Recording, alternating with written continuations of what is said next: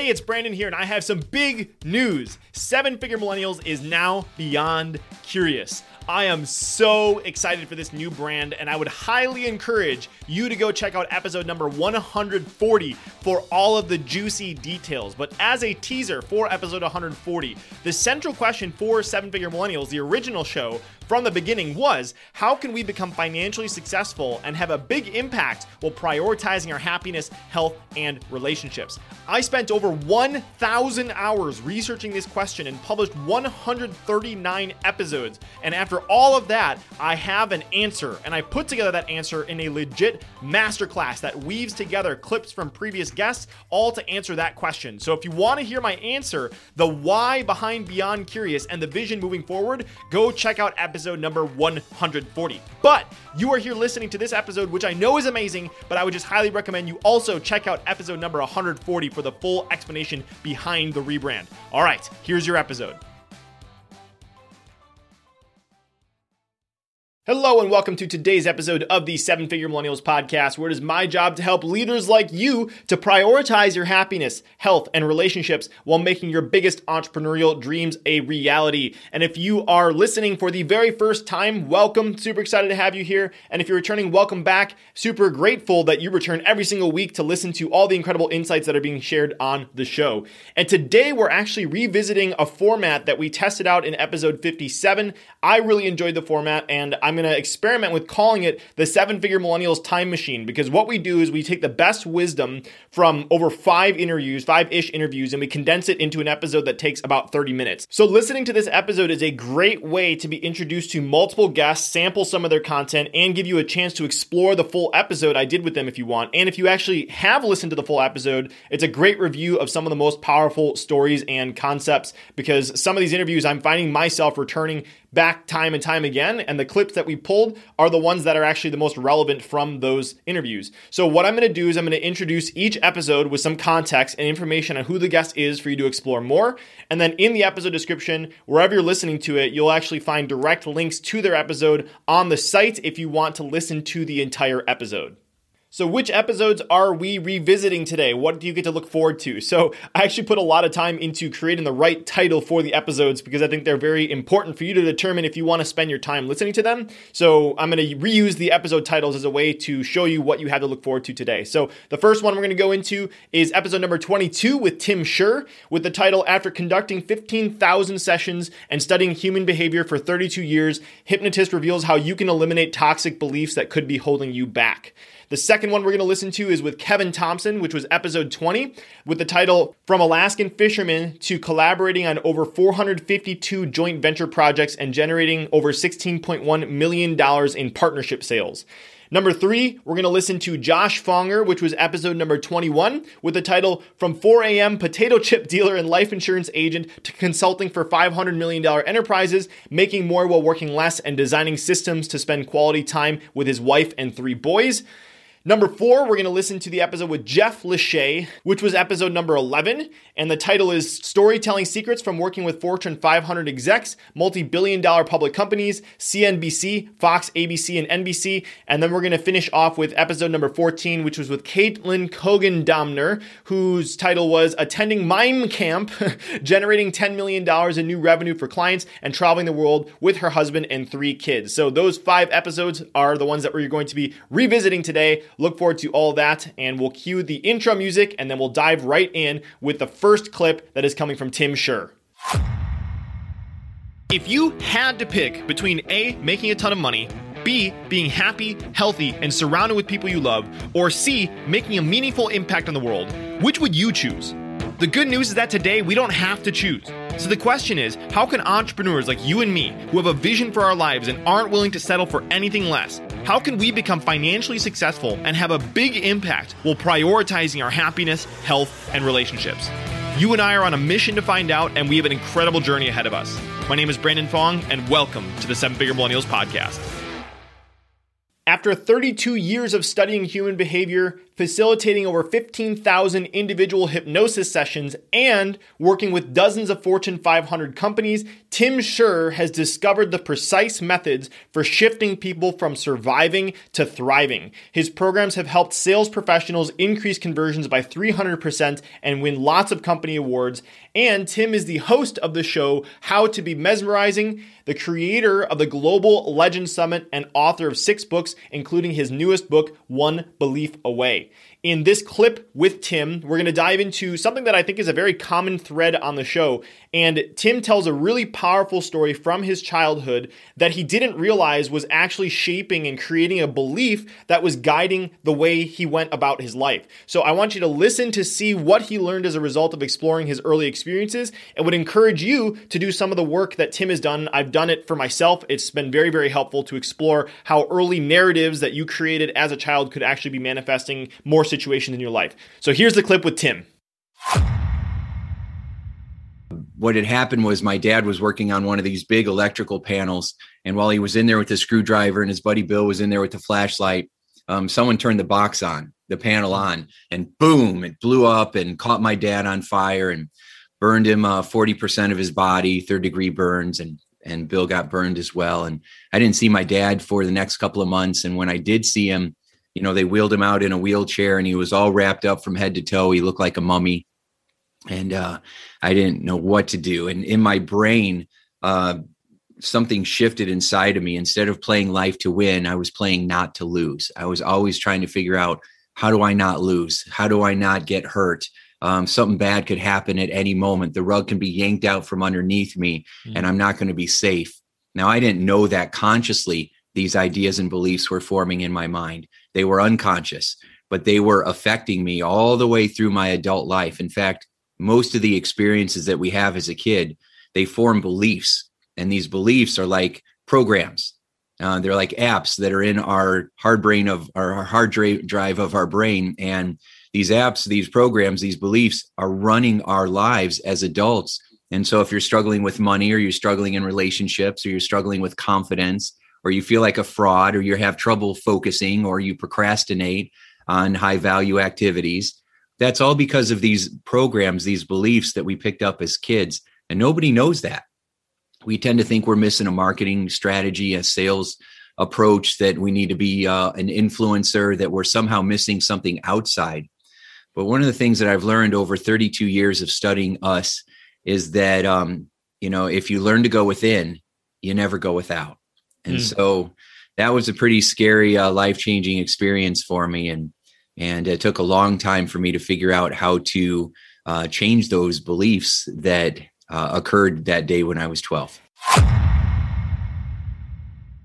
Again, that was Tim Shurr from episode 22, and you can check out the description of this podcast to find the link directly to Tim's episode if you want to explore more.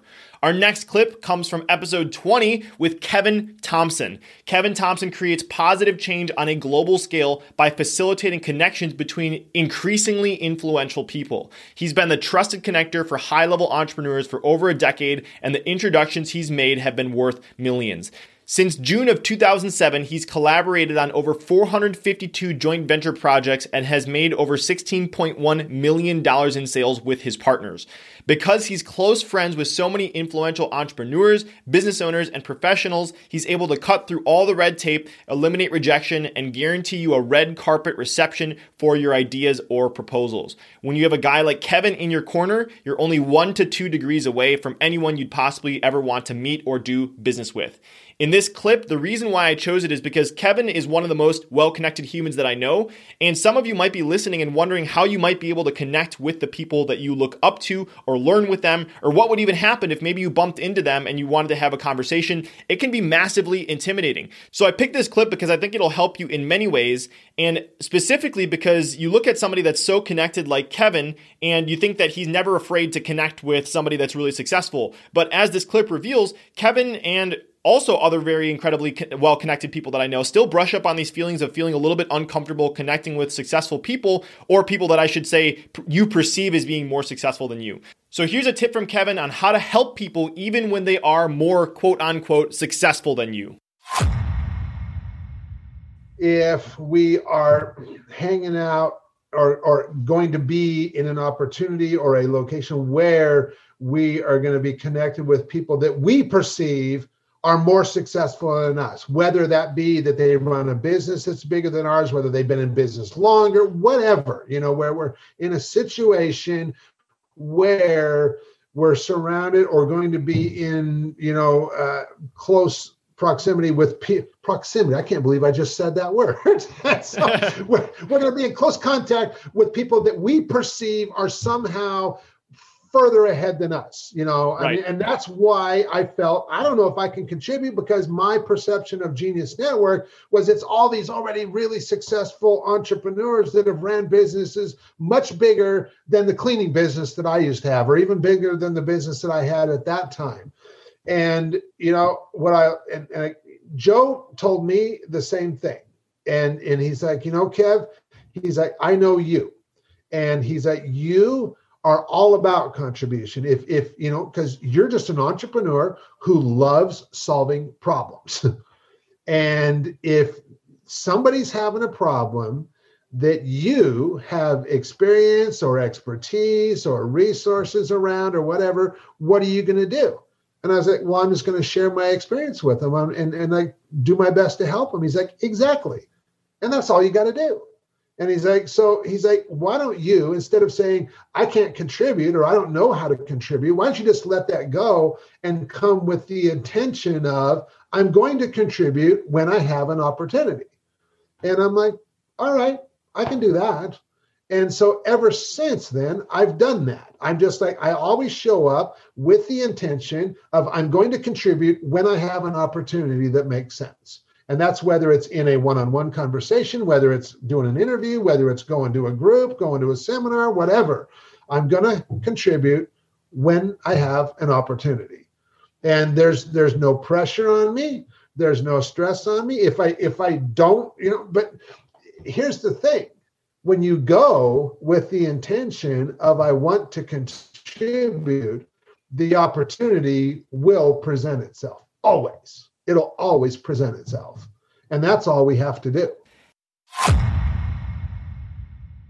If you want to get more of Kevin's secrets for connecting with extremely influential people, make sure you check out the full episode, which was episode number 20, in the description. Our next clip comes from Josh Fonger, who was episode number 21 of the Seven Figure Millennials podcast.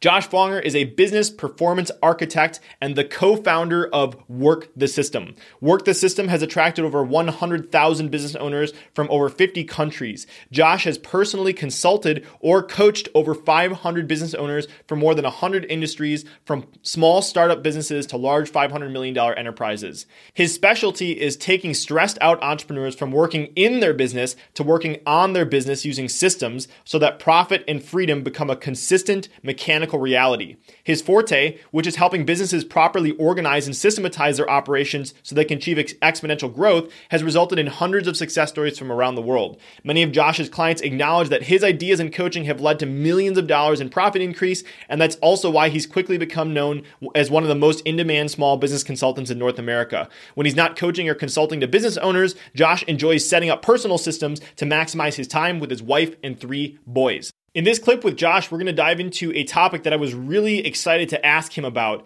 and it's the topic of measurement. We hear all the time what gets measured gets improved, but sometimes if you measure too much or too early on in a system, you can actually hinder your progress. So in this clip, Josh is going to talk to us about what to measure and when to measure. So enjoy this clip with Josh. You don't want to start with measurements when you haven't even found out the core best way of doing something. And so we always start with, okay, so first, how are you doing it now? And then as we're documenting it, are there additional things you should be doing to make it better? So let's start with that. And then we start to do it in the real world and get some feedback from the marketplace and those who are actually using that particular process. Is there a better way? Then they modify it. And then once we get stable with that, then it's, okay, so start measuring how this is going. Maybe number of phone calls, number of appointments set, whatever the particular thing is. Just start numbering something that relates to this particular process.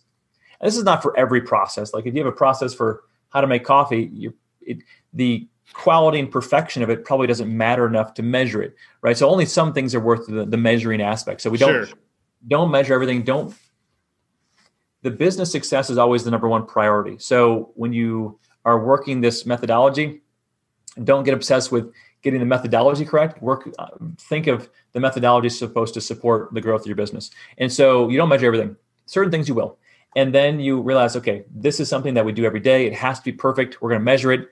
And you get a baseline. You get a baseline for a month or a quarter. And then it's about testing and split testing, finding out and setting goals and trying to set projections. But until you do the initial work, any numbers and measurements you put in place actually they're going to impede, slow down, and hurt your opportunity for the innovations and tweaks necessary to find the right way to do something. So I'm not a big believer in measuring and goal setting in the beginning. I'm more of a culture of let's figure out the best way to do this, and then let's do it, and then let's discuss it, and then once we've stabilized it, then we're going to do the measuring. Once again, that was Josh Fonger, and if you want to explore the full episode with Josh, you can go and head over to episode number 21, wherever you're listening to this, or you can also check out a little bit more of Josh's work if you go to workthesystem.com. Our next clip comes from episode number 11 with Jeff Leshay. Following a decade as an award-winning reporter with CNBC, Fox News, ABC, and NBC affiliates, and the Associated Press, Jeff served as a senior communications executive with 3 of the world's largest PR firms and at 2 multi-billion-dollar public companies. In 2011, he founded Leshay Communications to focus first and foremost on helping organizations and their leaders sharpen the content and delivery of communications in real-world ways that build trust and maximize influence. For more than 20 years, Jeff has coached executives at dozens of Fortune 500 and hundreds of other companies, as well as government officials, educators, authors, physicians, scientists, technologists, lawyers, athletes, and celebrity chefs. The clip that we chose from Jeff's episode addresses a concern that many people have before they're about to go on TV or have a podcast interview or anything like that. Because as an award-winning reporter, Jeff got to witness firsthand what it was like to ask someone a question and them not know the answer and absolutely fumble their way through it. So what do you do if you're being interviewed and you don't know the answer to the question that you were just asked? That is what Jeff shares in this clip. So let's dive right in. And in fact, sometimes you get questions that come from out of left field. As much as you prepared, you could never have anticipated someone was going to ask you this question. And it's very empowering, first of all, to know that you don't have to know all the answers. I say take a load off. When I prepare leaders to go on CNBC or Bloomberg to talk about their companies, and I ask them, what keeps you up at night? What's your biggest concern right now? Oftentimes, I still hear, if they ask me a question I don't know the answer to. And I say, take a load off. You're only human. You can't know everything. You get a question out of left field, or even if it's maybe a detail that maybe you should know it, but you forgot it. Be human. You smile. You say, wow, that's a good question. You know what? I forget that exact detail, or I haven't looked at that lately. Let me get the right answer for you, and I'll circle back with you. But meanwhile, here's what I can share, or here is some additional information on that point, which is a conversational segue, or I call that a bridge, back to a reiteration of one or more of your key messages. It's a way to conversationally steer the discussion back to the very reason you're there in the first place, to your own agenda goals, to your own objectives, to those key messages. And you're going to deliver them conversationally a little bit differently, perhaps the second time you mention them than the first. But now you're taking advantage of that question, not just to try to survive the Q&A and kind of just respond to the question, but to look for the opportunity now to lead that discussion back to those most important points, part of your agenda. And when I was a reporter and with CNBC for a few years, I got to interview some very, very successful CEOs, analysts, economists. And I didn't really understand this process very much then. I hadn't given it much thought. I just wanted a couple of good, colorful sound bites from them for the story that I was producing.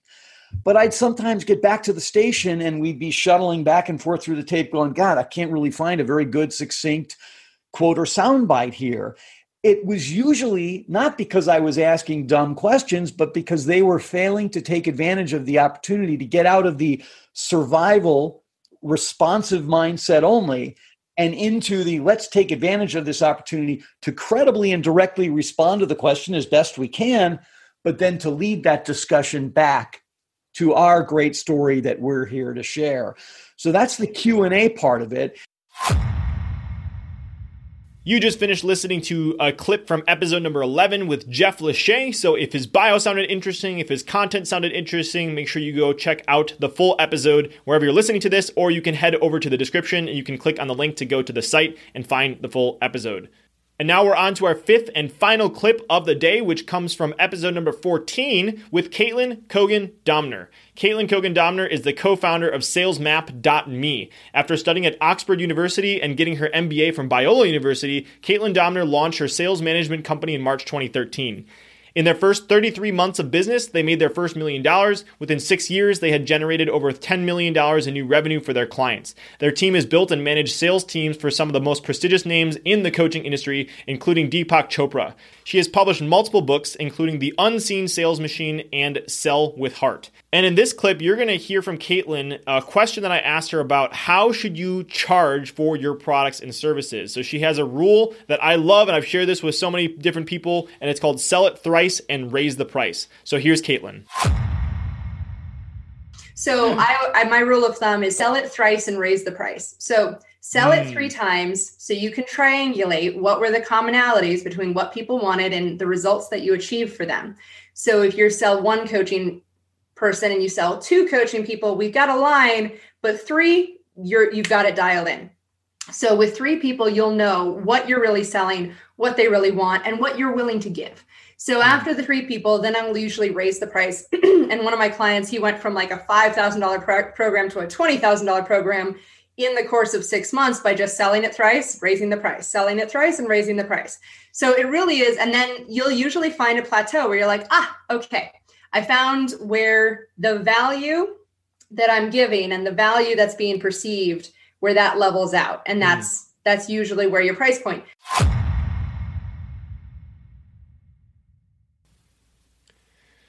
You just finished listening to our 5th and final clip for today's 7-Figure Millennials Time Machine episode, and that was episode number 14 with Caitlin Kogan-Doemner. As always, make sure to check out the full episode if you want to explore more about how to build effective sales systems and teams, and you can also scroll down to wherever you're listening and just find episode number 14. So that is it for today, and the last thing that I want to do is just have a mini conversation with you right now. Yes, you. You're the one that's listening to my voice right now, and that conversation is, if this is your very first episode, I want to say welcome. Super excited to have you here, and you just so happen to come across a 7-Figure Millennials Time Machine episode, and this is actually a really cool first episode, so make sure to go check out those episodes if you found one that caught your ear, or also make sure to just scroll down and see if there's any other titles that may catch your eye for other episodes that we've done that were not mentioned in this episode. And if you're returning, as always, I want to say thank you so much for listening week after week, but regardless if you are new or returning, my favorite that I always ask is if you were listening to something today, if there was one of these ear nuggets that really moved you or felt like you could take a lot of action from, please do me a favor and share this with a friend that you think would find value from it. Not only will your friend thank you because it could help add a ton of value to their lives as well, but it's also going to help get more people to listen to the show and more exposure, which I always appreciate. So whether you choose to do that or not, I appreciate you so much for hanging out with me today, and we'll talk to you soon. Hey, it's Brandon here again, and I have a quick favor to ask before you head off, and that is if you are listening to my voice right now and you are currently using either Apple Podcasts or Spotify, it would help me a ton if you could stop what you're doing, take 5 seconds to tap the number of stars that you think the show deserves. So if you're on Spotify, there's a place to add a star rating right underneath the name of the show. And if you're listening on Apple, just scroll down where you're seeing all the episodes and there's something that says tap to rate. Just tap the number of the stars that you think the show deserves. And you may not know this, but I typically spend over 5 hours of my own time each week just researching a guest on the show. And then there's the time that's spent recording the show, the intro, reaching out to new guests, and of course all the editing, publishing, promoting that my amazing wife and high school sweetheart Leah helps me to manage. So all that to say, there's a lot that goes on just to get to the point where you listen to this episode. So if you appreciate the content and have 5 to 10 seconds to spare, it would help a ton if you could leave a quick rating on the show. Extra credit if you choose to leave a review, but just tapping whatever stars you feel the show deserves helps a ton, and it takes so little time. So whether you choose to do that or not, I so appreciate you, and I'll talk with you soon.